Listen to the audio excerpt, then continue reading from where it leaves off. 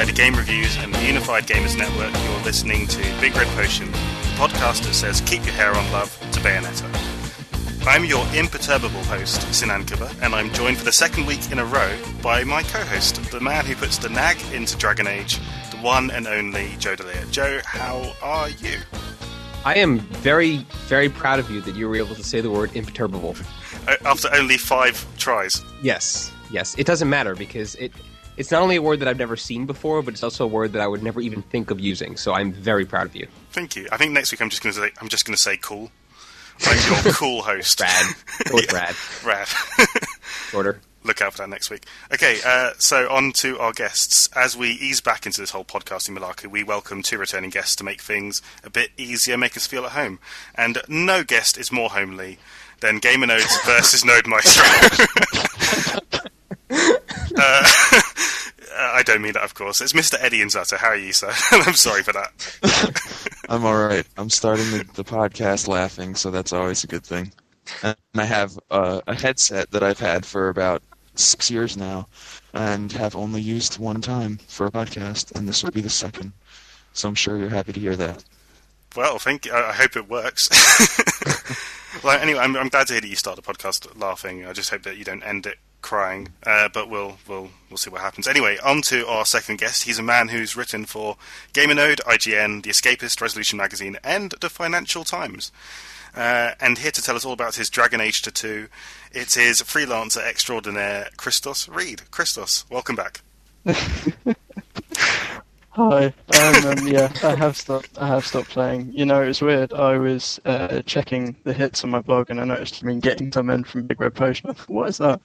And I flitted over, and I saw my article in the links bit, and I was like, oh shit. Spent 40 minutes waiting to find the bit that you two decided to mention the article in. It was almost like it sounded like an indirect intervention.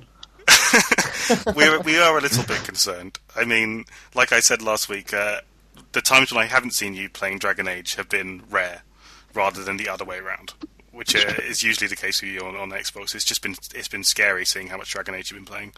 So it's good then. Yeah, it's average. It's possible. It made me feel like less of a man because in the time that I beat it with one character, you had beaten it with like 3 and gotten 9,000 achievement points, and I looked at my character and sighed. Yeah, but the difference is that you actually slept. I did sleep, which is good. Yes. Okay, so on to this week's show, which is not concerning Dragon Age. It's actually concerning everything except Dragon Age, really, because Dragon Age is not an example of what we're talking about. Before I reveal what that is, I think it's better to just ask our guests and Joe what they've been playing. I think it will kind of reveal itself. So let's go to Eddie first. Which games have you been playing, Eddie, recently? Not just going into it too much detail, just telling us the names. Well, recently I played Assassin's Creed 2, Infamous Prototype, Uncharted 2. That's all I could really remember right now. Okay, so we've got Assassin's Creed 2 and Uncharted 2 there. Christos, how about you? Assassin's Creed 2, Burnout Paradise, and avoided Modern Warfare 2. Okay, so as I mentioned, Avoid Modern Warfare 2, we've got Burnout Paradise, which is a Burnout sequel. I might be giving it away now. And Assassin's Creed 2. Joe, how about you? I beat Modern Warfare 2 a couple of weeks ago. I've been playing a lot of Left 4 Dead 2, and Professor Layton 2 also. I've been playing quite a bit of that. Wow, so just sequels. Pretty much, yeah. Yeah. For me, it's been Assassin's Creed 2, Left 4 Dead 2, Modern Warfare 2. Goodness sake. I mean, yeah, it's been crazy sequel-wise this silly season. I mean, even New Super Mario Bros. Wii, in a way, is kind of a sequel. It's a sequel to the DS game. Dragon Age is really the only big game in the silly season, which is a new IP. And even in some ways, I mean, it's arguable you could it's a successor to old BioWare games. So yeah, we are talking about sequels today, and basically how there have been a lot of sequels this year. Basically, how there are a lot of sequels in gaming, full stop. And then we're going to try and go into whether sequels, remakes, iterations, are they necessarily as bad as some members of the gaming community paint them out to be, or is there more merit to them than is immediately apparent? Anyway, so basically this came off the back of a BBC piece early last month on gaming's underperforming sequels of 2009. It was written by David Jenkins, and he mentioned Halo 3 ODST, Guitar Hero 5, the Beatles Rock Band, Need for Speed, and how they'd all been underperforming commercially. He got a quote from that infamous I'll say that again. That infamous I'm going to say that the third time and get it right this time. That infamous research analyst at Wedbush Securities, Michael Pachter, and the quote was that there are a few games that people really want to buy every year, so annual franchises probably have a user base of 2 or 3 times annual sales, with most people buying the game every other year. When a recession hits, it's easy to pass up a game that the consumer knows is coming out the next year. That was the undoing of Tony Hawk, probably contributed to declining Guitar Hero sales, and most certainly explains the lack of growth for many EA Sports franchises. I think the only real way I can look at what he said is from my own personal perspective, and I know that games that come out on a regular basis, mostly like sports titles and even Left 4 Dead 2, I didn't pick up because I still have Left 4 Dead and I expect it to be very much the same. So yeah, when you know that games are getting new sequels every single year, then it's sort of easy to say, hey, I'll skip this one for now and I'll go with something original because I only have so much time, I only have so much money. And I would imagine that some other people in the world think that way too. If I had been Jenkins and I had to write that article, I think instead of putting any words on the page, I would have made a graph in Microsoft Excel, and a slanted line graph at that. And at one end, I would have put Final Fantasy 14, and at the other end, I would have put Land Before Time 14. Mainly to illustrate the difference between like sticking with something that everybody loves and Jesus Christ, how they're still getting the funding.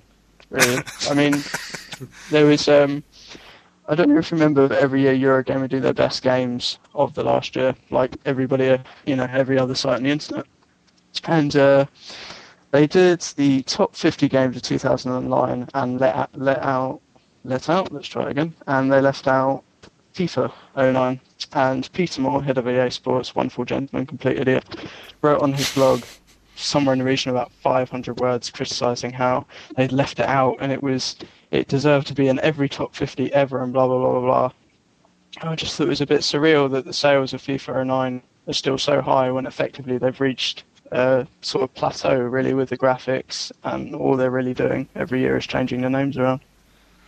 It's interesting because FIFA 09 did, get received particularly well because mainly of they felt that they'd tweaked the gameplay to where it was near perfection for that kind of game, and the FIFA series has been renowned for being too easy, too simplistic, and they'd really restricted things to that game. And it's interesting, that's a very insular way of looking at it. That's very much on the inside, whereas from the outside, it can very much come across of all these sports games that nothing much is changing each year, and it's not a matter of which one's right. It's a matter maybe of which side of that you're on.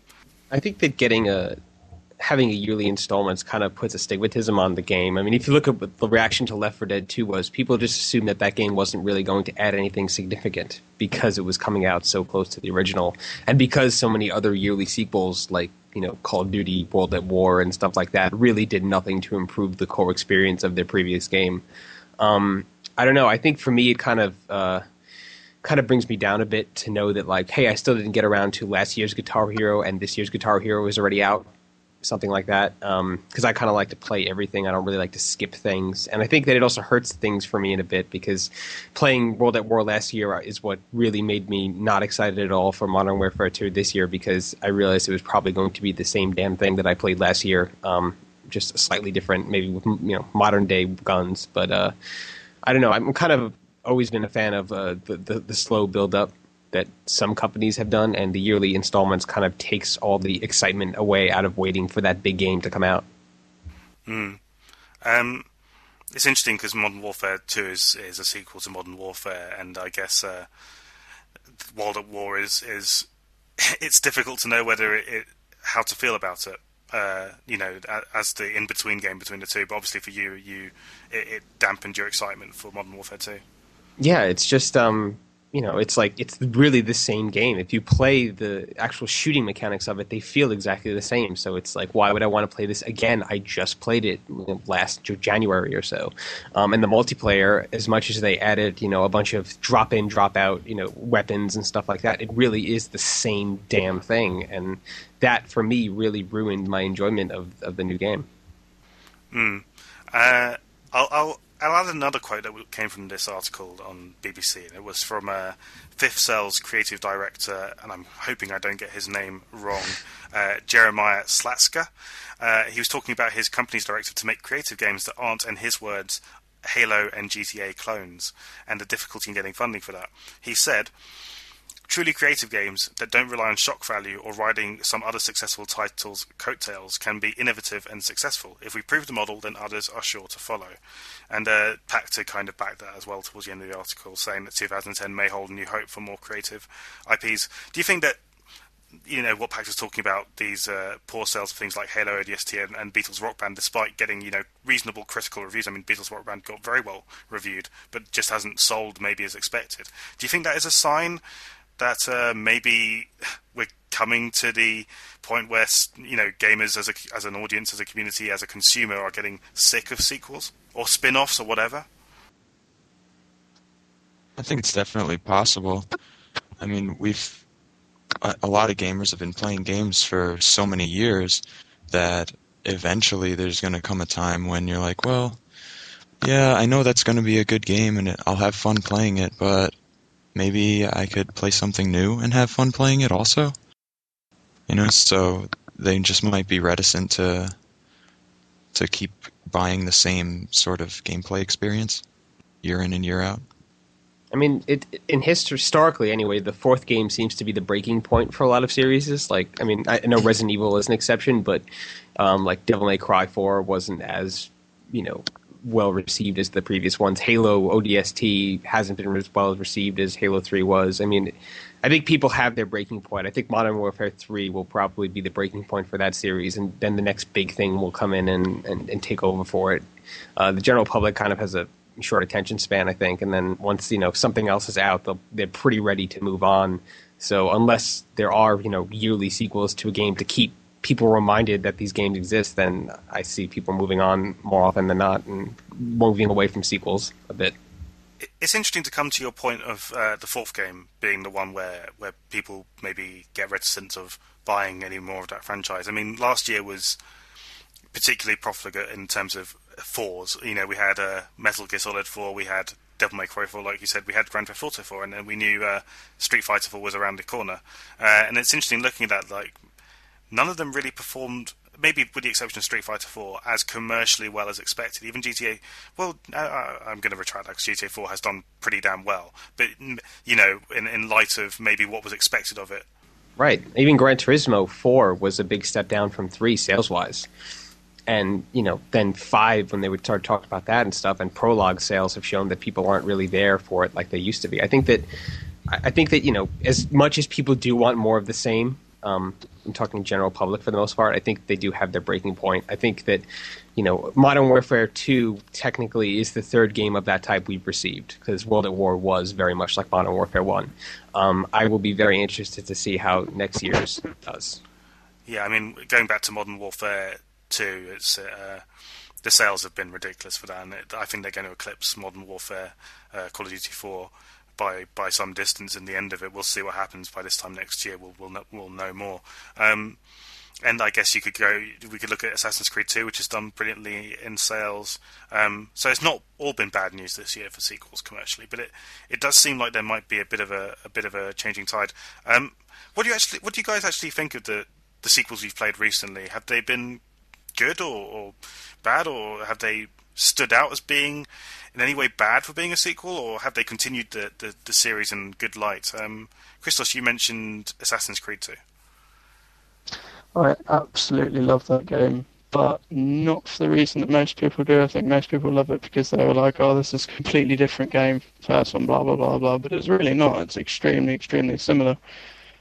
But that's a good thing. The first game I thought was absolutely incredible, but the thing that sucked was the repetition. I mean, I don't mind repetition. I think it's a little bizarre that the same video game critics that were criticizing the three same missions at the same time said that the three same missions in GTA 3 were absolutely fine. But I suppose it's the chronological difference between the release of both games is probably a factor in that. But I thought Assassin's Creed 2 was brilliant. I thought it furthered the ideas, furthered the genre. Well, it's in its own genre, really. The only thing I thought was a bit disappointing at times was the fact that the combat was still a case of whipping your sword out, holding block, and counter-attacking 50 times over, which did get a little tedious, and also the AI of the guards had gone up, so they blocked a lot more, so instead of just killing someone every time you counter-attacked, you'd be standing there for about half an hour, which is, I suppose, a little frustrating. And the flags are gone, which was depressing, because I like the flag. Oh, you must be the only person who did. Wow. Yeah. You're like masochistic. Yeah, I mean, I never collected them, but it's that sort of, like, I know Sinan doesn't, but I really like the fact that there was more of the real world. I mean, if you removed all the Desmond stuff, it's a historical drama, really. Right. Action adventure stuff, but if you leave that in, it becomes science fiction, which is quite weird because it's only about an hour of content, but it defines the entire genre of the game. But at the same time, it also means that it gives them the ability to highlight certain things, like the feathers and the flags are surrounded in little glitches, which is what I like. I like running around and seeing the occasional glitch in the distance, and that reminds me that I'm playing a science fiction game, which is great. And he got more screen time this time, so, good for him.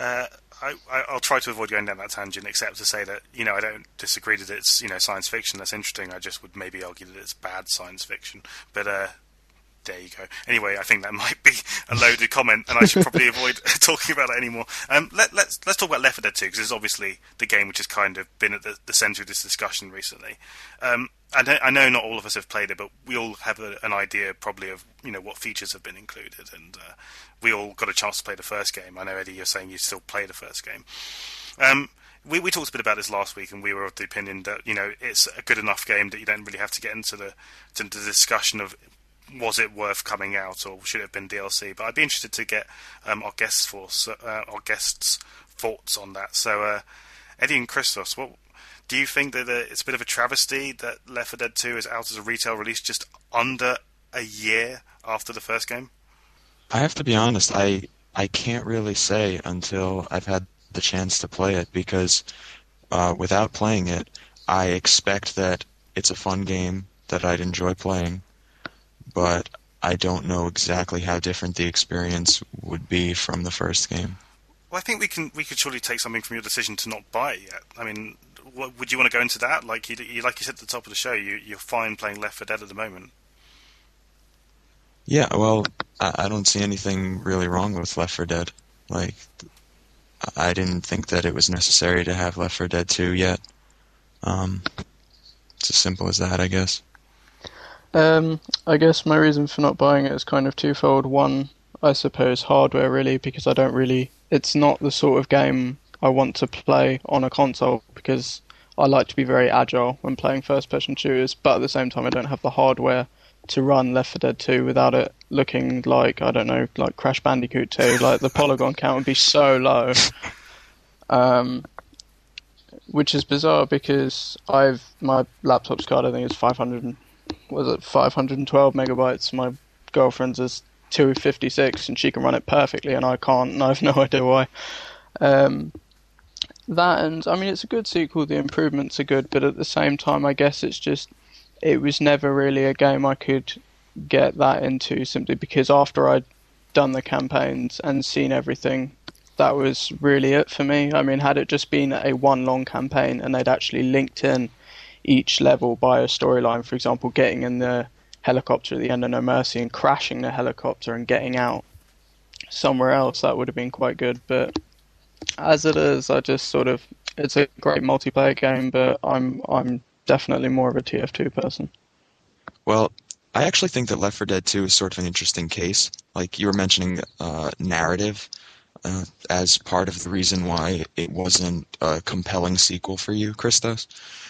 And that's sort of why I had that sentiment about the game. Like I don't feel that way about all sequels. Like a new sequel doesn't automatically mean that it's just the same game, so I can play the first one.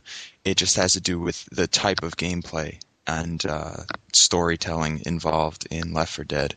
It's basically more about just getting in there and gaming, as opposed to really seeing new stuff or experiencing new narrative.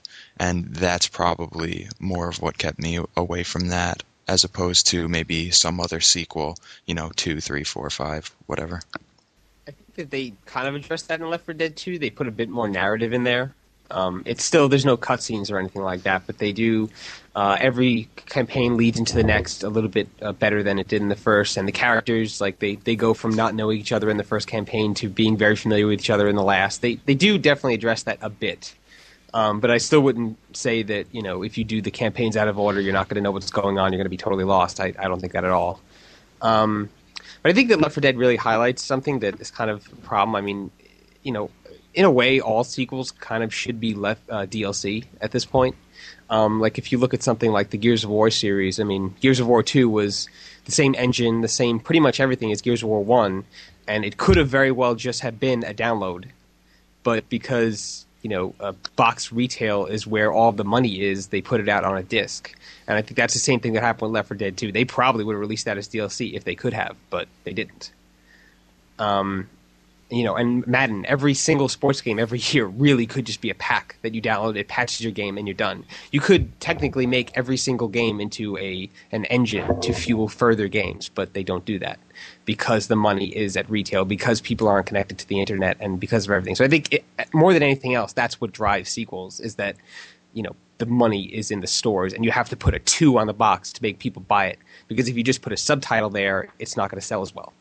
I will jump on your case slightly about the Gears of War 2 thing, because technically it could use the Unreal 3 engine. I mean, okay, admittedly it wasn't that big a difference, but the fucking meat cube was just like, you could have shown me anything at E3, but cube of meat, like, as a Greek person, that's like, that's like seeing God for the first time. It's awesome. But did you just liken God to a cube of meat?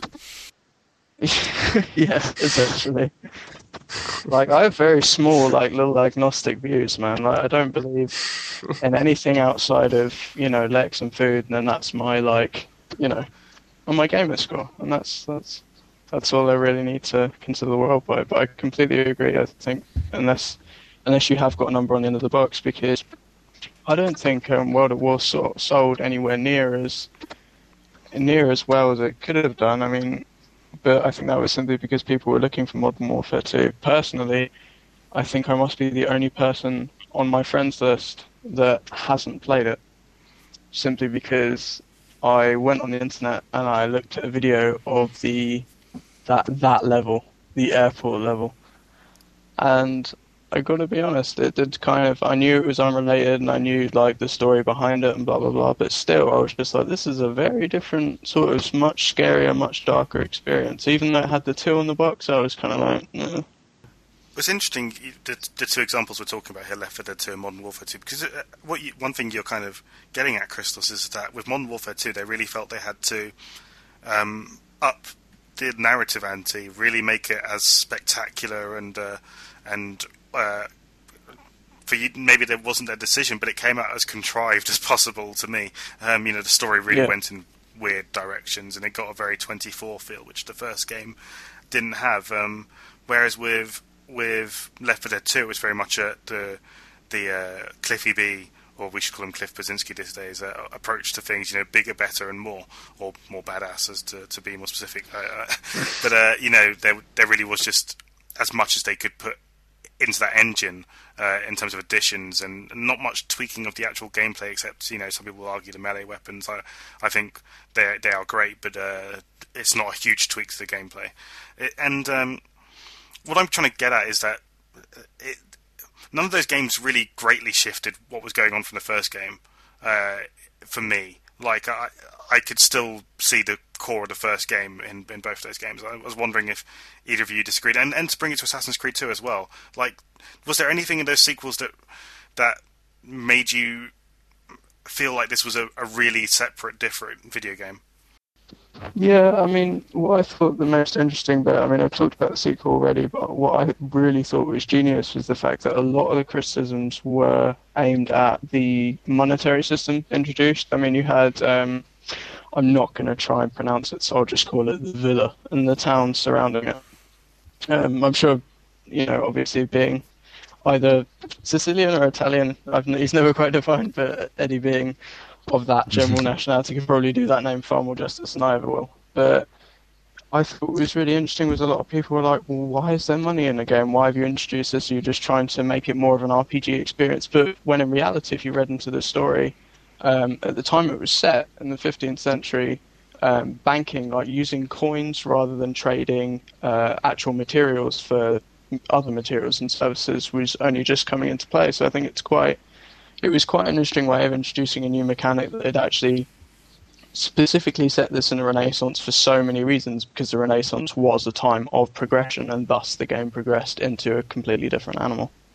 For me, I do take on board that it's reflecting an important movement in that time of history, and I think actually in many respects Assassin's Creed 2 does a much better job of that than its predecessor, of reflecting that particular period of history and what's going on, and the values in particular, than its predecessor did. But to me, looking at it from a purely gameplay standpoint, that's dressing, and a lot of the things in Assassin's Creed 2 are dressing, and you can argue that there's lots of the dressing. I would say that it really should have been there in the first game, and that's why the first game was so it got such mixed reviews, because a lot of people were overawed by that engine, but it became so repetitive because things like the different ways to assassinate people, the different things to do in these cities weren't there.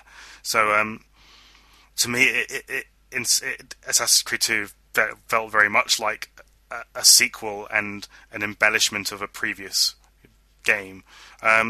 Uncharted 2, I think it does so many different things that it stands out as its own game. I think it changes tack from the first game in a lot of ways, in terms of the narrative, in terms of what you're actually doing. There's a lot more emphasis on just enjoying what's around you rather than actually shooting down people.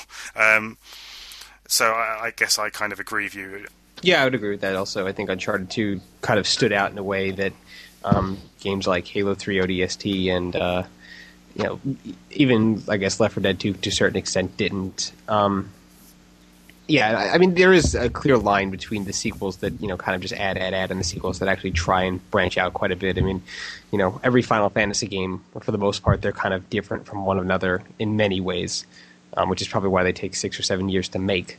And they're, I mean, that's another argument altogether, though, because those are pretty much sequels just in name. We've had this discussion, haven't we, on our Final Fantasy episode?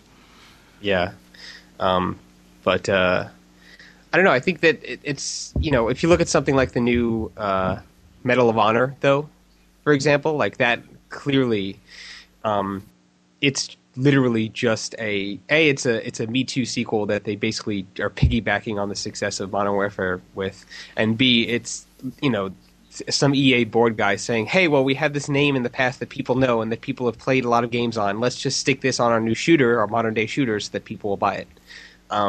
So if that even can be called a sequel, despite the name on it, is kind of arguable. It's like a big incestuous mess, isn't it? It's lovely. Yeah. It really is. And it doesn't sound like a whole host of new ideas are going to come from anything of that nature. I mean, no, it's Modern Warfare. Yeah. Modern Warfare. I mean, just to try and avoid maybe picking too much into those sequels that are out now, and trying to get into something which I think Left 4 Dead 2 specifically highlights, is that we've always had a problem with sports iterations. Yearly iterations of sports games like Madden. There's Madden. I think it's was it Madden 03? Was it Madden 93 even, where there's been a yearly version of that game.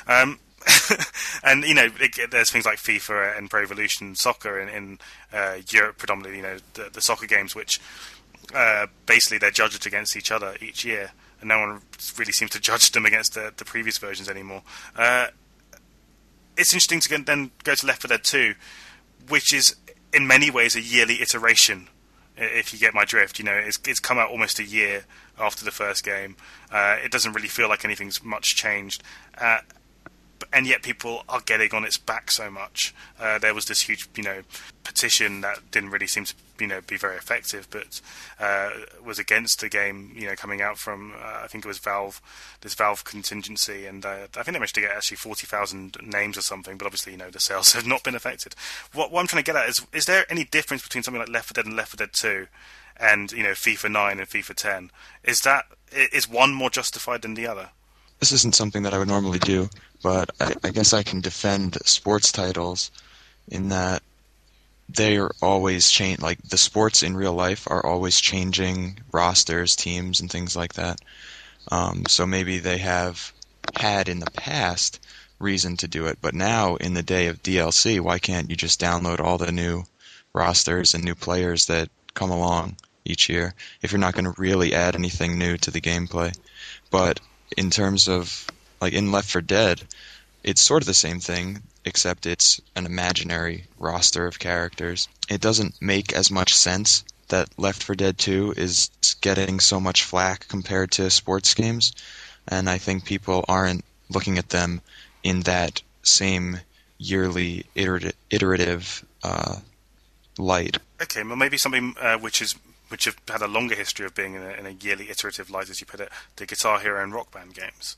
We've had Guitar Hero 3 to 5 over the course of 3 years. What are your guys' thoughts on that? Does that seem to annoy more than something like Left 4 Dead 2, or annoy you guys more than something like Left 4 Dead 2?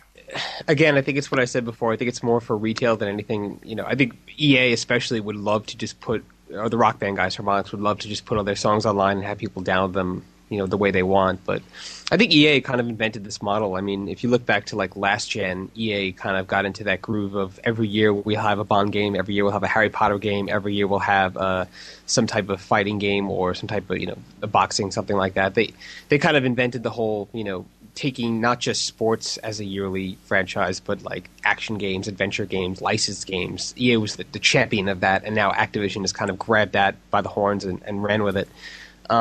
I think that it's acceptable. It's kind of just this thing that we've all grown to adjust to and to notice, but I don't think that now that the technology is there to get rid of this, I don't really see the excuse for it anymore, aside from the fact that, yes, some people do not have online yet. I think that for Left 4 Dead 2, I think it was just I think that was more Valve than anything else. I think if any other team had put that game out, I don't really think there would have been any flack against it. I think it was just that, Valve had given so much back to people over the years that, them putting out a back-to-back sequel kind of surprised a lot of people. Look at how little reaction there will be to when the next Call of Duty is announced for November 2010. I don't think people will be complaining at all. Just because they accept it in that case more so than, from a Valve series. Okay, so I think one thing you're kind of getting at there, Joe, is the difference between, a game which doesn't have maybe slightly tweaks its gameplay from year to year, like a sports game, like a rhythm game, and even with rhythm games, it's more to do with the songs included and very minor embellishments, and maybe something like Left 4 Dead 2, Assassin's Creed 2, Modern Warfare 2, which have narrative embellishments. And, that brings about the comparison between something like television and movies and video games. We have yearly series of 24 and Lost or whatever, all these hit dramas. Is something like, Modern Warfare 2 or the Call of Duty franchise acceptable when you compare it to something like, a TV series which has yearly iterations?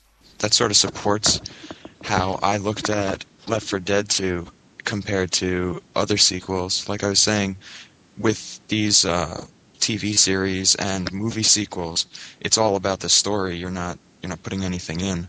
So if you're getting new information with each sequel, then it's sort of easier to overlook that it is a sequel because it's still something brand new, even though it has that same name. Yeah, but I mean, if to take the other side of it, if every year a new Halo game came out and it always continued the narrative, I don't think it would be looked at in the same way as it would for like a TV show. I think people would look down on the Halo series for, doing the same thing every year, just a little bit more of the story, a little bit more of the story, because video games just aren't looked at the same way as films and TV series are. Well, let's look at something like Uncharted 2, which doesn't actually radically change its control system or anything like that. Okay, it maybe changes its focus, but and there is a visual improvement noticeably, but apart from that, it feels more like a new story than maybe a new game. Is that maybe the exception that proves that there is hope for narrative iterations of video games? Well, if you look at the two games coming out early next year, you've got Mass Effect 2 and Bioshock 2. Obviously, both really good examples of sequels, but at either end of the spectrums in terms of what you're talking about in terms of narrative, because you've got Mass Effect 2, which is obviously carrying on the narrative that you created yourself in John or Jane Shepard, whatever you decided to call them, which is great because you've had a personal investment in that person's character, their story, their personality, and you get to see a development of that. But at the same time, although the locations may be different, you're still struggling with some game mechanics. I mean, like the animation while talking is still pretty robotic. He still steers like a fucking tank, but at the end of the day, it's, you're still furthering the narrative. Whereas with Bioshock 2, you've got a whole new swathe of Rapture to explore. The environment is different, the game mechanics are different, but ultimately you are a prototype Big Daddy, so there's really not as much story you can reveal. Admittedly, they didn't reveal a lot for Jack in the first game, right up until the end, but there was still kind of a progressive series of flashbacks and reiterations of the would you kindly stuff. So I suppose really you've got to kind of find a balance between focusing on really improving the gameplay or really furthering the narrative. I can't really think of any that sort of hit the balance right on. Well, I think it's tough because, like, for a movie or a TV show to do it every year, A, it's pretty easy to make. You've got everything in place, and B, as Eddie said, there's no real input from the players, so there's really nothing that they have to do to make that entertaining. Whereas games, if you make the same game every year, and no matter how great the narrative is, if you don't significantly improve what the people are playing, they're not going to want to play it just because, like I've said about Call of Duty, I don't want to do the same thing every year. I'm tired of that type of shooting. And I think that's why I don't think we'll ever see like a yearly Uncharted series or a yearly Halo series, because it just won't last like a TV show or like a movie series would. So I'm going to have to disagree with you there, Joe, because I think one of the big things that's been forcing us into this kind of has to be bigger, better, and more badass approach to video game sequels is visuals. And I think we've gotten to a point where you can't necessarily improve visuals that much, at least with without going into whole new scopes of how we play video games. In terms of using the technology we have at the moment, there really isn't much more you can do with visuals, and that's one big focus taken away, and that just leaves really gameplay, online, story. As the three major areas you can do something with a video game to improve it. And if you screw around with the gameplay too much, you've got a chance of alienating your audience. I think what Uncharted 2 proves is that if you try to find another area to explore, you can actually produce something successful and engaging. And I think Uncharted 2, in many ways, as much as I think it is a little bit overrated by the press, I think it's an important video game in that respect. Sure, but I also don't think that could be done every year. Maybe not every year, but it's 2 years since it came out. It's not right. Huge. The bi-year cycle is fine. I think, for video games, that's kind of the acceptable amount of time to wait for a big sequel like that. Okay. As opposed to, like the Saw movies every year, or the 3 Pirates of the Caribbean movies back to back to back. I think 2 years is kind of acceptable for a game. I think if Left 4 Dead 2 had come out next year, there wouldn't have been a peep. In fact, there would have been much excitement before it came out. There wouldn't have been a peep about it being too soon or anything like that. But when it's under a year, it kind of becomes this different thing where people are looking down on it in a certain way. Well, as we've been talking, I've been trying to figure out what is more important in a sequel, either the gameplay end of it being improved or the narrative. And I was trying to think what drives me to really play the sequel more. And really, I think it comes down to the type of game itself. I mean, some games I only want to play because there's a new narrative, but other games the narrative isn't as important. So I think it really depends on on what game you're playing and what game you're looking at for a sequel. And in some games that are heavily narrative driven, then yeah, I think they can survive based on that. But other games need to focus on their strengths in order to have iterations year after year. So really, the developers need to look at what their strengths are and play to that if they want to continue to put out a product at regular intervals. I feel like I need to maybe contradict myself a little bit thinking about Uncharted because and going to BioShock as well, because both those games have introduced multiplayer.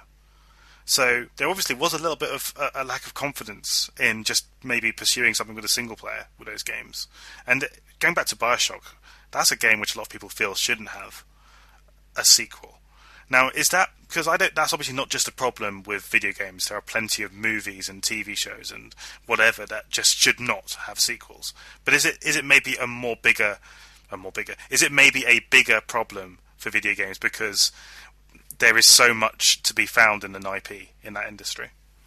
I think with the BioShock example, definitely. I mean, if honestly you played through BioShock and you finished the game, you saw everything there is to see, 1,000 out of 1,000 G or whatever the gamer score is post DLC, and you didn't want to go back and find out more. I mean, the whole point of Jack's experience of Rapture and being the new guy was that he knew absolutely nothing. Whereas there were two main threads you could follow, which is what happens post the events of BioShock 1, and what I'm hoping they'll pursue in the same manner that they finished the Star Wars trilogy and then they went back, which is they'll finish this trilogy and then hopefully you could possibly go back to pre-New Year's Eve 1959, when Rapture was fine and it all worked, and you could go in any direction with that. You could even have it, you could pitch it as Sim City if you wanted, really.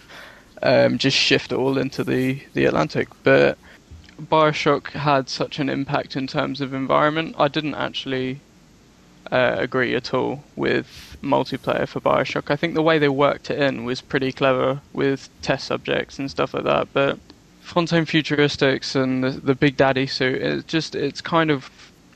it's worked it in a bit of a gimmicky fashion, especially considering they hired a external company. I mean, to start off with, it's not the same company doing the sequel. I mean, the guy that created Rapture isn't even involved with the project. And now they're bringing in, I think it's 3 different companies working on the sequel alone. Right. And I wasn't even aware that Enchanted. I'll go with that because it made me want a PS3. I'll say that definitely. Uncharted 2, I wasn't aware had a multiplayer, but that strikes me as really bizarre because all the videos I've seen make it look like one of the best single-player experiences you could possibly have in the next 5 to 10 years, because it's also cinematic and there's tons of set pieces, and all the things that makes that game so beautiful to someone that hasn't played it, I just don't really think would factor into something as gimmicky. But at the same time, note that you've got a game like Modern Warfare 2 or just Modern Warfare that put tons of emphasis on its multiplayer. The multiplayer was the main facet of the game, but Infinity Ward assigned no achievements whatsoever to the multiplayer, believing that achievements should be for single player, because multiplayer you play for the enjoyment of playing with other people. Right. And I think in terms of sequels and encouraging the two camps, the single player camp and the multiplayer camp, to play, I can't really think of a better example of encouraging both groups to invest in the future of the franchise. It's an interesting point, actually. And to go to Uncharted 2 multiplayer, because I know, Joe, when you talked with Zan and Jeff, you guys were quite big on the multiplayer. It was a surprisingly good inclusion. It's interesting. Do you think the multiplayer was there because it's a sequel? It has to be a sequel with more stuff, or is that just Sony saying, if we don't put multiplayer in this game, it's going to get rented and we're not going to sell it? Absolutely the latter. It's the way things have to be now. To be that AAA big game that's going to sell 1 million copies, you kind of have to have a little bit of everything. That game had a co-op mode, that game had a multiplayer mode, and that game had a single-player mode. It covered all 3 bases, I think, that you have to cover, especially in corporate eyes. I mean, we had Kelly Santiago from That Game Company on a couple of weeks ago, and what did she say to us? That they, the corporate people tell them they have to put certain things in their games for it to go out. And I think that Uncharted definitely... I think Naughty Dog did well with what they had to work with in that thing. And I think the news that Dead Space 2 is going to have a multiplayer mode coming out this week, I think that is a perfect example of why, these things are kind of being shoved where they don't belong in many cases. To then go to Bioshock and Rapture, because I think it's a very good example, Christos, and to mention the environment, the world was probably the most exciting thing about that game for many people. A good comparison is Half-Life 2, and how they've done their sequels in this episodic nature. What do you guys think of how Valve have been approaching the Half-Life series with episodes 1 and episodes 2? I think it worked very well. I mean, I bought the orange box and I touched on Half-Life, and interestingly, I didn't really know that much. I mean, when I was really, really young, the first game came out. I saw it at friends on a computer, and I think my only memory of that was being, wow, what a weird elevator, and holy shit, head crabs are disgusting. But I was young, and then I grew up and I bought the orange box, obviously in a slightly larger space of time. I think I actually played a bit of Half-Life 2, and then a bit of Episode 1, and a bit of Episode 2, because I didn't understand they were actually progressive in terms of narrative. And my girlfriend is probably the biggest Half-Life fan I know. Massive Half-Life fan, and she told me to play them through in order, and I thought it was brilliant because it was like watching... I think Half-Life 2 was fantastic in terms of innovation, gameplay, mechanics, engine, etc. Episode 1 and 2 were like watching the best films ever. It was like seeing Lord of the Rings but not having read the books, because there were these amazing stories that branched over the course of hours and hours, or days if you want to watch the extended Lord of the Rings, I suppose. And then, obviously we've been waiting. I don't know, I actually think they'll cure cancer and then episode 3 will come out. But possibly, if Valve don't, if that's not what Valve are doing, instead of making episode 3, which is a shame, because episode 1 they built up the ante very well. They explored the universe, explained more about the Combine. Episode 2, even more. I'm not going to ruin the end of the second one because I accidentally read it on a wiki, which was heartbreaking. But people die, people disappear, shit happens. But they leave it on such a massive cliffhanger, and then they grabbed a ton of their staff, because obviously at Valve no one actually has a job title or a department. They're all just individually recruited from different mediums, and stuck them on Left 4 Dead, stuck them on the ongoing TF2 team, and as a result nothing that much was getting developed. So yeah, I think it is the best way, because I think when it does come out, I think you'll probably see the highest sales of that in the PC market for the next 5 years. It will be the Titanic of game releases. But at the same time, I think that's why people were moaning about Left 4 Dead 2. I don't think it was just because it was a sequel. It was because it was made by the company, and for that matter, the staff, that were supposed to be, according to fans and myself, to be honest, working on episode 2, which is... Obviously, you've probably seen in the news, there was a guy in Australia who was leading the protest group who said, well, come on, Gabe Newell, if you're such a man, come over here to Australia and talk about it. So he said, okay, if you fly me over, I'll come over and talk about it. And he did. He went over to Australia and he gave an hour-long talk on why Left 4 Dead 2 was so great. And they all left, and then they all bought the game. So not only is he the best salesman ever, but he's willing to defend the sequels, and I think that's what a lot of people are lacking. Like, he gave an hour talk on progression of narrative, character, games design, the SDK being better, future downloadable content free, obviously, as the Valve, being better. And then on the other hand, you had Cliffy B, in true Cliffy B style. I won't call him Plazinski because this is Cliffy B, bigger, badder, and more badass. And it was just, it's just... I think he let the sequel down a bit, because before it had even been released, he sort of hit it with the frat boy mallet, right. Which was a shame, because then people didn't take it seriously. Everyone was like, Me Cube and tons of Locust and bigger, badder, and more badass. And then before I knew it, there was interviews going up where there were NBA stars and NFL stars saying, "Oh, I play this game," and I was like, well, that kind of counts me out, because I can barely lift in American football, let alone identify with the sort of games that they play. There is still a strong argument that this game could have been Left 4 Dead Episode 2. It could have been a DLC release. And as much as, going back to Left 4 Dead 2, like, Joe, we were very positive about it in our show last week. But could it not have been a DLC release at maybe 2/3 of the price? Absolutely. If the market was there to support that, it would have been a DLC release. I think that it sold 2 million copies in 1 week, I believe, is what the numbers came out that said. Had that been DLC, it probably would have still sold 2 million copies, but they would have made an eighth of the profits on that.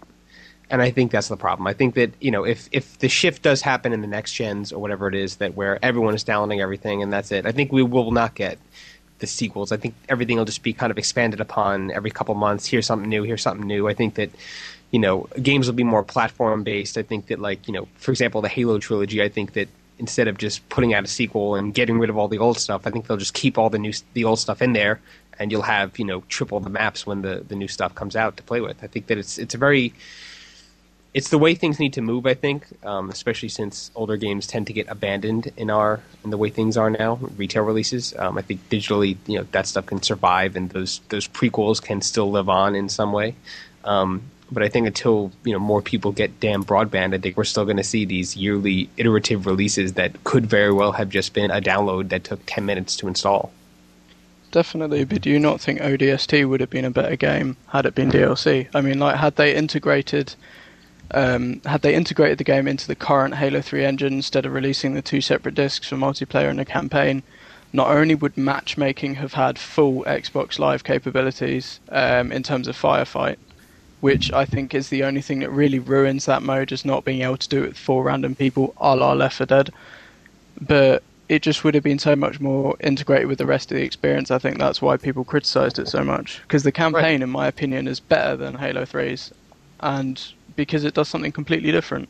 But then you've got Firefight, and you're like, yeah, and then you find out that you've got, you need to play it with friends, and I'm like, awesome, I'll play it with friends, and I look at my friends list, and it's just like this massive 20-long list of Modern Warfare 2, and I'm like, no. Right.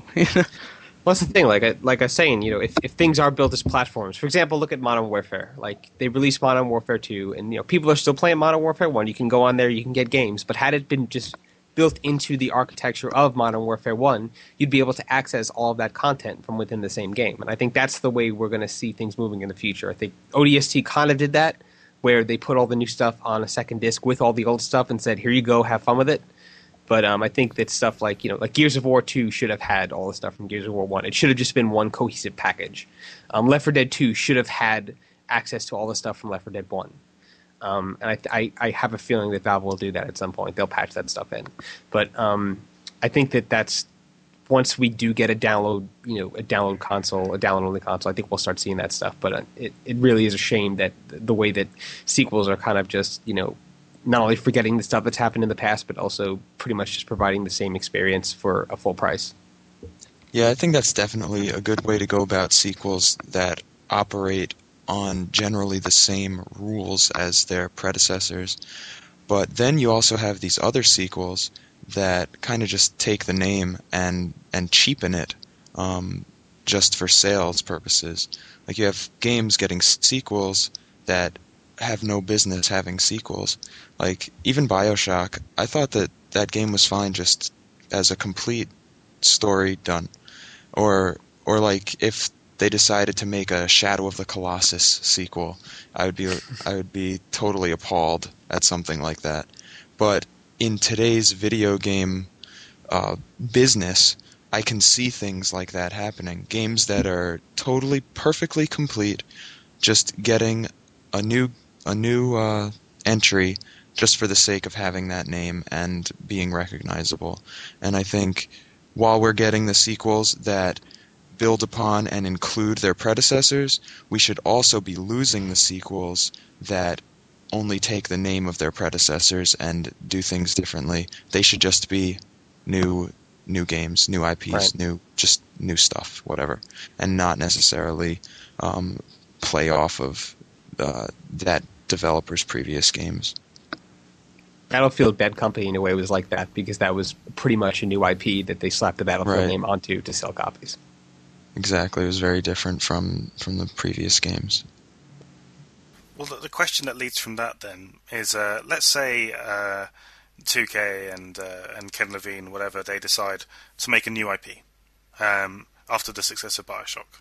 and they say we know Bioshock is a standalone game. We shouldn't make a sequel of it. We're going to release a new IP, try and maybe take some of the ideas, but we want it to be a whole new thing.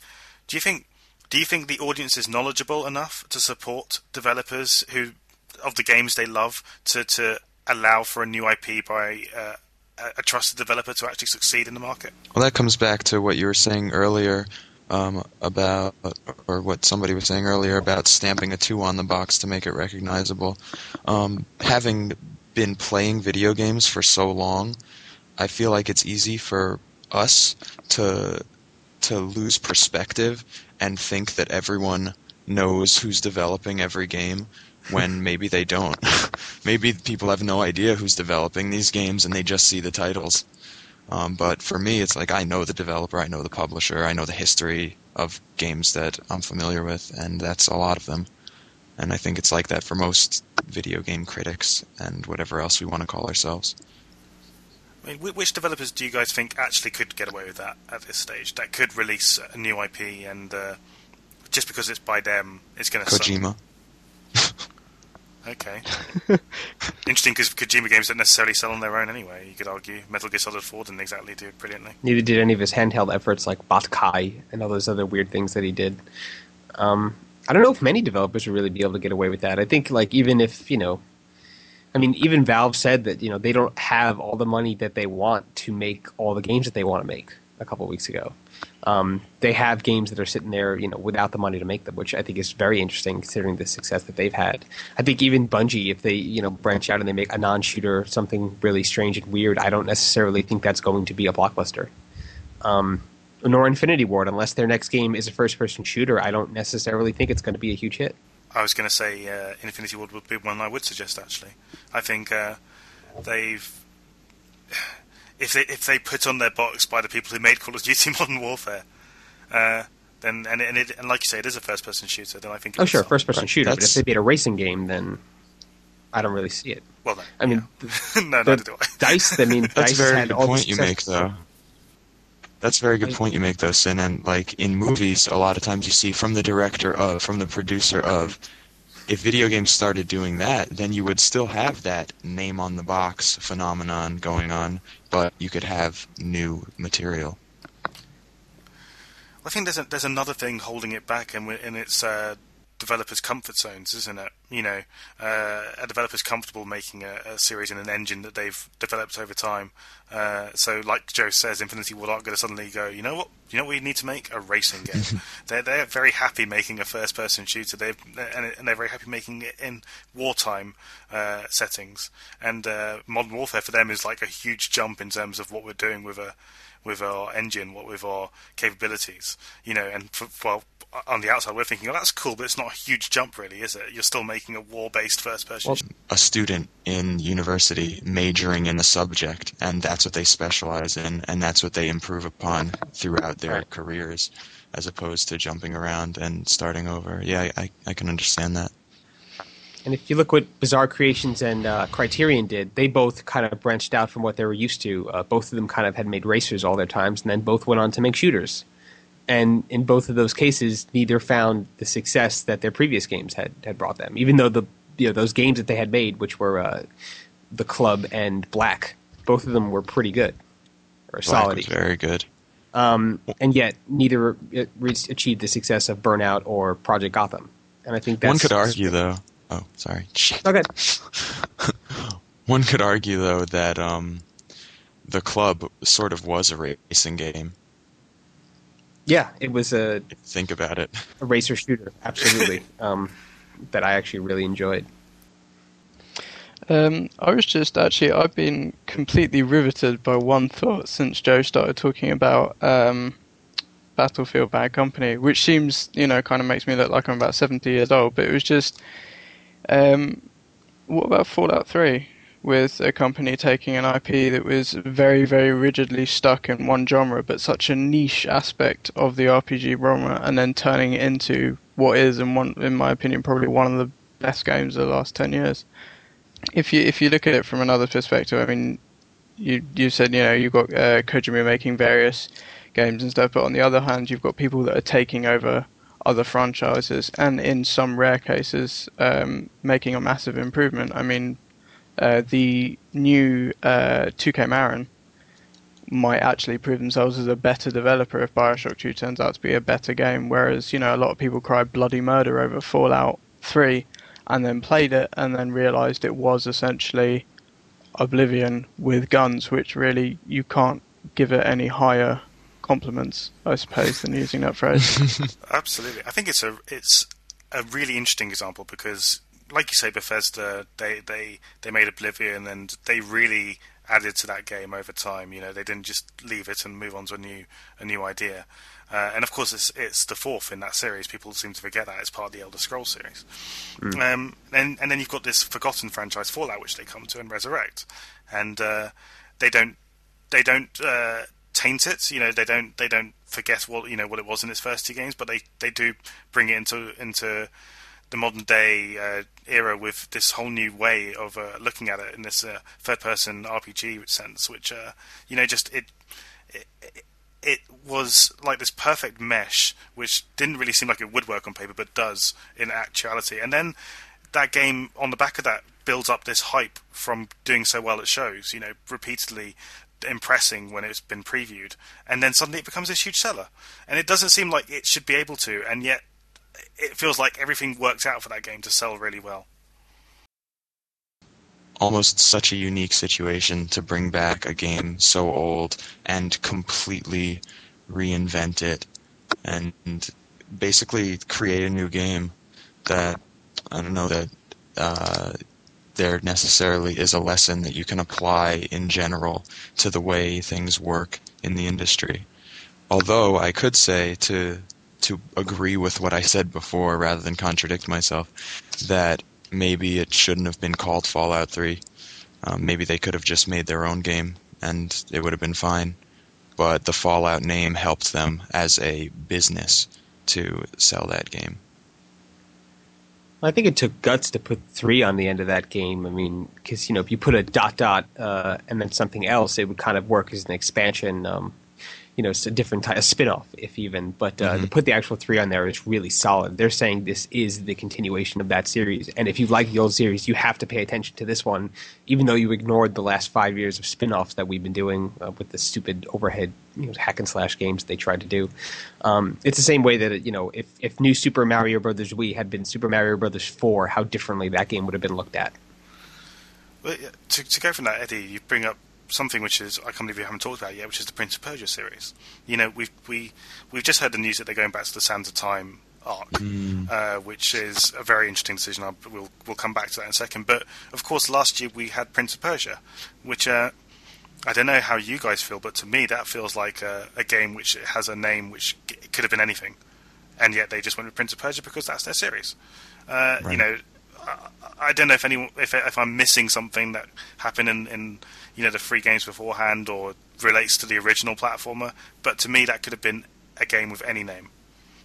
I agree, but I also think that going back to the previous series is a very awkward and weird decision that I'm not sure is going to work out because it's been so long since any of those games have come out. Do you think it's a lack of faith in how Prince of Persia did? Because it sold well, but it didn't necessarily receive that well across the board. I think that Prince of Persia 2, and I mean the current gen game, the sequel to that, I think had that come out, had they actually put the time and the money into that they put into something like Assassin's Creed 2, it could have been that jump. I think there is a great game in there waiting to come out, just like there was with Assassin's Creed 1. But I think because they have the movie coming out, and because the last one didn't exactly set the world on fire, I think that Ubisoft just kind of, they wanted to go with what works and wanted to be safe, and that's why they're jumping back to the old ones. And I don't really think that people have the attachment to that old trilogy that Ubisoft thinks they do. Right. I think that those 3 kind of ran their course, and I mean, I'm ready to be done with that series. I'm ready for them to move on. I'm not really sure where their public perception, what they think public perception is of those games, but I think they're going to be very surprised when this one sells worse than the last one did, because I think it will. I think they've been reading my diary, actually. That's where they got it from. Because I thought the new Prince of Persia just was like a junior version of the Sands of Time series, and I really see the Sands of Time series in Assassin's Creed 2, believe it or not, in all of the Assassin's Tombs areas. I can see that part of the game becoming a fully expressed Sands of Time reimagining, because it felt to me just like the old Sands of Time games, and I think that they could do really well using similar gameplay. Like Eddie said, with Prince of Persia, it was kind of, I don't know, I mean, I can't remember what the blurb on the back of the box is, probably because I think I traded it in, which kind of shows you what impression I had of it. Like, I loved it, I finished the game, I thought it was great, but I think they could have saved everyone a lot of time and about £40 or $60 each by simply writing in big bold letters on the back of the box, if you really like the Sands of Time, but you're a bigger fan of Disney's Aladdin, this is the game for you. Because it was just a perfect cross of those two genres. I mean, I like Aladdin. Like, I on my 20th birthday, I watched Aladdin. Like, I like that film. It's good, but has no place in video games at all whatsoever, because it's like, it was like he said, it was like Prince of Persia for 10-year-olds.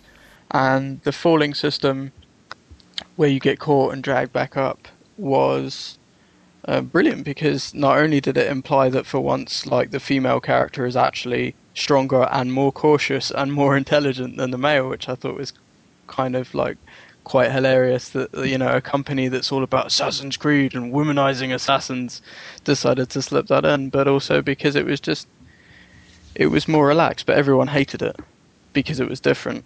And then so they're like, okay, well, we can't do it in an IP, but maybe if we slip in all these new mechanics in a proven franchise, maybe we can get the ideas in. And like Eddie said, that was proven in the Assassin's Tombs. I thought the Assassin's Tombs were actually, without a doubt, the best part of the entire game, because it was just pure free running. Like on the rooftops, I think the one thing that is very realistic but ruins the Assassin's Creed series are the archers on the rooftops, because if you just want to run from one side of the city to the other, more often or not, at least one of them will ruin the flow of the entire experience, whereas that one you could go through the Assassin's Tombs if you wanted in about 2.5 minutes just by holding the right trigger and A, whereas in, you know, with Mirror's Edge you had to hit like 50 buttons every minute to make sure she was doing what you wanted her to do. Slight exaggeration. No, yeah, it's a slight exaggeration. I mean, there was a webcomic I saw recently, the title of which I believe is called Virtual Shackles, that did a comic where it was basically they displayed her running up a wall, backflipping off it and climbing up and running off, and it displayed all the buttons you would realistically have to press, and it was somewhere around 10 buttons, which isn't a lot, but it's a fair amount. And then next to her they displayed Ezio doing the same thing, and all it was right trigger and A, and he did exactly the same thing but faster and got up to the top, and was just like, ciao, you know.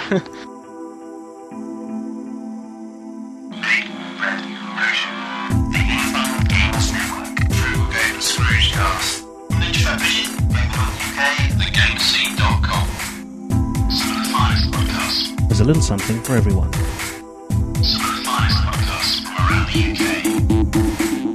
the serious analysis of Big Red Potion to the fun but well-informed GamerDork UK. GamerDork, GamerDork, GamerDork, GamerDork. Find like-minded comment. Keep your hobby alive. Gaming bargains to help keep your hobby alive. As one of the best and friendliest communities on the internet. And if you're one of us mature gamers, find like-minded comment.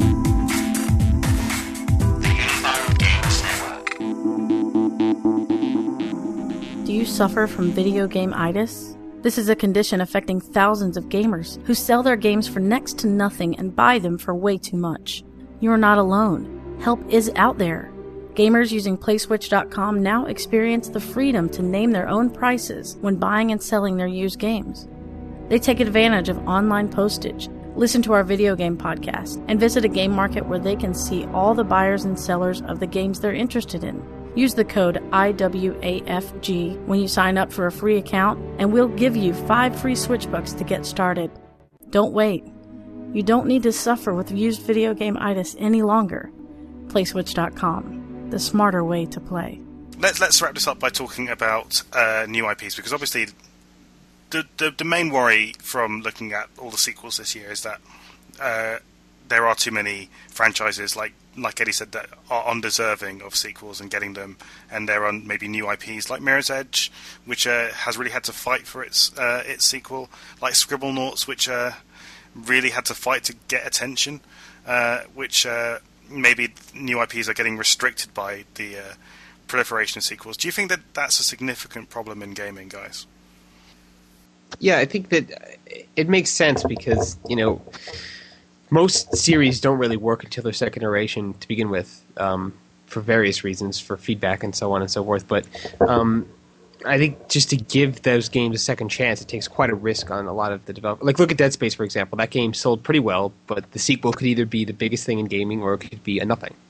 It could sell less than the first one, diminishing returns, that type of thing. I think that you kind of have to have a sequel now to even be noticed by the general consumer, in many cases. If you look at how long it took Call of Duty to catch on, that kind of shows where that goes. But I don't know. I think that because games cost so damn much now to set up, that if you don't do a sequel, you're kind of losing out on what could be. Especially since all the foundations that you build in the first one, all that money that you spent building that first game could be, made so much better the second time around. I think it's definitely tough to get attention as a new IP, with Mirror's Edge being a very good example, I think. Because I thought that game was sort of groundbreaking in the way that gameplay flowed and how it was so incredibly different from anything I had played before. Yet, I don't think a whole lot of people took to that. And that happens a lot. There are a lot of great games that a lot of people don't play because they just don't know any better, which comes back to the idea of the consumer versus the enthusiast. Which comes back to the idea of the general consumer versus the knowledgeable enthusiast. And in the case of someone just walking into a store and looking for something to buy, they see Mirror's Edge, they don't really know, what the hell is this? I'm not going to take a chance. And so it's not only about the developers and publishers taking chances on their consumers, it's about the consumer taking chances on the unknown. So, yeah, it's difficult and it's unfortunate. And it's more of a problem nowadays in an era of greater expense to produce these video games. And I think if this is kind of going into a whole other realm of discussion, but if less was spent on new IPs, like maybe borrowing from the indie scene, their whole design philosophy, then maybe we would see more people playing new games, new IPs, and then that would allow the developers to take bigger risks, again, back with sequels of the new IPs. So it's just sort of a tough situation when you bring money into it. In a perfect world, if we could magically conjure new IPs at will, then yeah, I'd rather see no game with the number 2 on it. But that's not how it works. When I was, this isn't another monologue, like I said to Sinan earlier, it must be like podcasting with Ross Noble, but but when I was younger, I had a band, and they didn't really fit in any specific genre, but the only way we could sell the music to people was by comparing it to stuff that ultimately, that already existed. So we're like, oh, it's like this crossed with this, crossed with this, and that's kind of how they're selling a lot of IPs nowadays. Like, it was a shame that Dragon Age is a great start to what I hope will be a long franchise, but at the same time they had to take so many cues from Mass Effect. They were like, oh, it's got the Mass Effect engine and blah blah blah, and it was Mass Effect minus guns and the combo wheel, but that was kind of how they sold it. And like the Fallout 3 thing, a big compliment say it's Oblivion with guns, but essentially you're selling it on the fact that it's built upon that engine. And I just think that's a massive shame, because you have got games like Scribblenauts. Like, I sold my DS years ago. I wish I hadn't, because any game that allows me to put Long Cat, Basement Cat, and Ceiling Cat on a DS screen is just, that's phenomenal, and the amount of effort they put in. Like, Eddie was right, they had a tiny budget for that game specifically, and instead of having some big presentation and giving out tons of gifts, they hung around their own stall at E3 2009 and waited for people to put words in that they hadn't done yet, and they took down a list, and every single word mentioned at E309 went into the final thing. Like, Gears of War 2 would never do that. Admittedly, Gears of War 2 would never allow you to play with lolcats. I think the closest you'll get to that is the rap at the end of Gears 1. But I just think it's a shame that IPs have to try so hard to compare themselves to existing successors for the majority of the market to give them a chance. It's interesting you mentioned Scribblenauts there, and just to briefly touch on how important marketing is to new IPs. I mean, Nintendo have this policy, it seems, of seeing how a game fares in its very early stages, and then suddenly, if it's doing well enough, throwing masses of marketing at it, and that's what's made Scribblenauts and Professor Layton such huge sellers. It's not that there was a word of mouth or that. They're both very good games. They're not necessarily that amazing, but they both sold crazy because Nintendo got behind them, and we've seen it with Assassin's Creed. It's interesting when a game seems to do well despite of that, and we've had one recent example I just wanted to touch on, which was Borderlands, which hasn't had this huge marketing push. Why does something like Borderlands, which it's a good game, why does that really? How's that managed to to break the ceiling, as it were, for a new IP? I really don't understand how Borderlands is selling at all. I think I know it's a first-person shooter. It's on consoles. It's a fall release, but I guess word got out about the fact that it's kind of the blending of an MMO, which there's a lot of people that are inherently drawn to that, and there's also the FPS facts that a lot of people are inherently drawn to that. If the combination of those two somehow got out to the general public, how I will never know, but people kind of picked up on it, and for some reason are buying it in mass droves. It's cool looking, and it's really fun. Yeah, that's the top of my Christmas list is Borderlands. If I was being cynical about it, I might argue that it looks a bit more. It looks a bit like an edgier Fallout 3. Yeah, it's kind of Fallout 3 crossed with the sort of class, strong personality element of Team Fortress. I think was what it reminded me of. It's interesting, yeah. So a lot of it sometimes is just that first impressions, that image that's out there on the box. I think Assassin's Creed, even without the marketing, would have sold basically because it is a very cool image that game produces. Altair's design is just very, very cool. The concept in itself is very, very cool and unusual. Yeah. But anyway, I think we could go down that road. We could go down a lot of roads that we've brought up today, but we are already hitting the over limit mark. So I think we'll wrap things up there. So I would just like to say thank you so much to our two guests, Eddie and Christos. And let's go to Christos first. Christos, anything you'd like to plug, anything that you're doing at the moment that you'd like our listeners to know about? Obviously my blog for the Gamer Good, and to give a shout out to both my girlfriend Lex, as is customary, and also my grandma, who turned 90 the other week, which I think is an awesome achievement in a place like Glasgow that's kind of filled with smoke and stuff like that. Happy birthday, Christos's grandma. Does she have a name? What was her name? Her name is Margaret.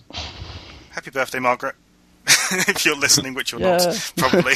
I'll burn it to a disc. All right. Excellent. And your blog is forthegamergood.com. Yes. Excellent stuff. And Thank play you so Dragon much. Age. Christos would be very happy if you did.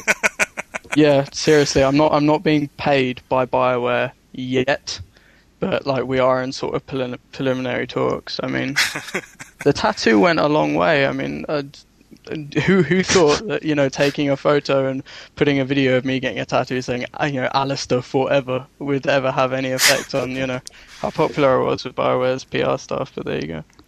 It wasn't the tattoo that surprised me. It was the location of it that did. But anyway, let's move on to Eddie Inzauto. Eddie, Obviously GamerNode.com. Our listeners probably know you from there now. But what's going up on there at the moment? We have a lot of reviews of a lot of the games that we spoke about today. Most of the new stuff in Silly Season, as Sinan has dubbed it. We're going to have an end of the year Nodie Awards feature towards the end of December, so could definitely look out for that.